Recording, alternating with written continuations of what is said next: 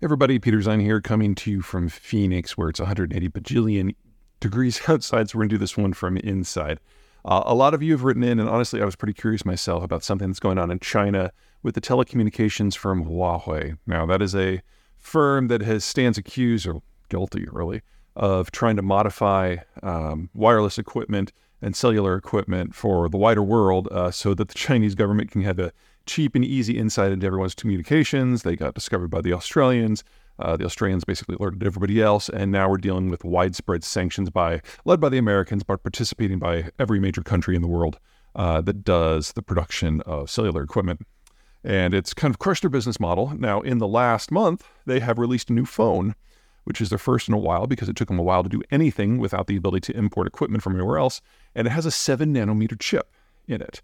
And for those of you who've been watching me for a while, I've said that there's not a lot that the Chinese can do that's better than 90 nanometers. That's what they can do themselves without external help.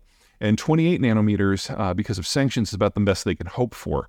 So 7, obviously, potentially a very big deal. So we took a little bit of time. We dug into the details. And the short version is I'm not as worried as I was when this first came out. And it has to do with what the Chinese have access to. There are two types of chip-making styles. The first uses something called deep ultraviolet, and that's what was used for this chip. Now, this is an older technology that has a number of drawbacks. You basically have to customize your equipment and modify your equipment for each individual chip design. So every time you have a new design, you have to kind of overhaul your factory and your lithography system from the ground up. And the way that the Chinese have done this is basically pirating design details from TSMC in Taiwan and then hiring just a huge number of people to do some technology transfer. They basically, especially when sanctions kicked in, just basically were told they have a bottomless budget to go out and build a sub-10 nanometer chip. And they did. And it cost them 5 times as much as it should have. And the chip that they ended up making wasn't that great because they couldn't do the design. That information, those people, they weren't able to hire away. So it's basically a crypto mining chip made with a little bit smaller etching, which means that for a phone, it's really not a great option. More importantly, probably from the Dutch point of view, the Dutch are the ones who make this equipment, is that this theft started well before the sanctions. Remember, the sanctions have only been in place for 2, maybe 3 years now. This started 5 years ago. So it is the penultimate expression of what the Chinese can do with a bottomless supply of money and absolutely no business ethics and the ability to hire anyone they want, all of which is, under threat in the sanctions regime now. So kudos for being able to get something sub-7, but it's only about as good as your average smartphone from maybe 2017, which is not nothing, but it's certainly not the breakthrough that some people seem to think it is. The second sort of technology is called extreme ultraviolet, and that is what you do to do all the good chips and the leading edge chips now, especially the 3 and the 5 nanometers that most smartphone folks are wanting to put in their machines. This system is much more modular, and you don't have to redesign everything from the ground up. So when it finally did come online, which is just like about 4 years ago, everyone was really excited because all of a sudden the time to target for bringing a design to production could be shrunk. It's still talking months to years, but you don't have to refabricate everything within your facility every time you have a new chip designed.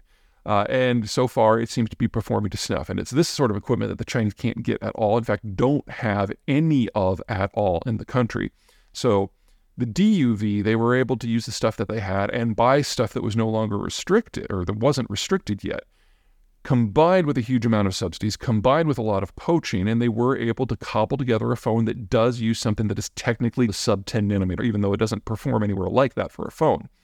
The EUV is simply off the market for them, and everyone else is moving forward. So from my point of view, this is really instructive. Think of it like this way. Think of it like I had said that the Chinese couldn't build a television, and I'm thinking of like those OLEDs that you hang on the wall that weigh like 20 pounds, have a slight curve and the deep black and blah, blah, blah, blah. And the Chinese are like, we can totally build a TV. And they came out with like a 48-inch tube TV. It's technically a TV. Technically, I was wrong, but in terms of the technology, this is not something that really takes them forward. If anything, this is a one-off because they can't use the stuff to advance because they don't know how to make the better chips. And the reason that DUV was ultimately abandoned is by the time we got to about 15 nanometers, it was really skirting the edge of what you can do with physics, because the wavelength for the light is wider than what you need to etch on the chip. And they basically had to tweak the laws of physics to get down to 7. And that's the upper threshold. But even doing something a little bit dumber than that, it's not clear that the Chinese have the ability because they no longer have access to the expertise of the Dutch. So this is really, really illuminating to me for how far the Chinese are willing to go in order to say that they broke the sanctions. But they really didn't. There's nothing about this that is homegrown. There's nothing about this that is replicable. In fact, there's a possibility that may kind of fall into that category of stupid things that they've been doing lately, in that you've got a number of people in the American Congress who are not interested in doing a week of research to figure out the details, who are just like, oh, Huawei's breaking sanctions. Well, we'll show them. We'll just put in front of the president a bill that says that all technological transfers and sales to Huawei are now illegal. So not just the top stuff, everything. It's Congress who knows how that's ultimately going to shake out. But the Chinese are finding more and more ways to sacrifice their position on the altar of ego. And it looks like this might be one more. All right, everyone take care.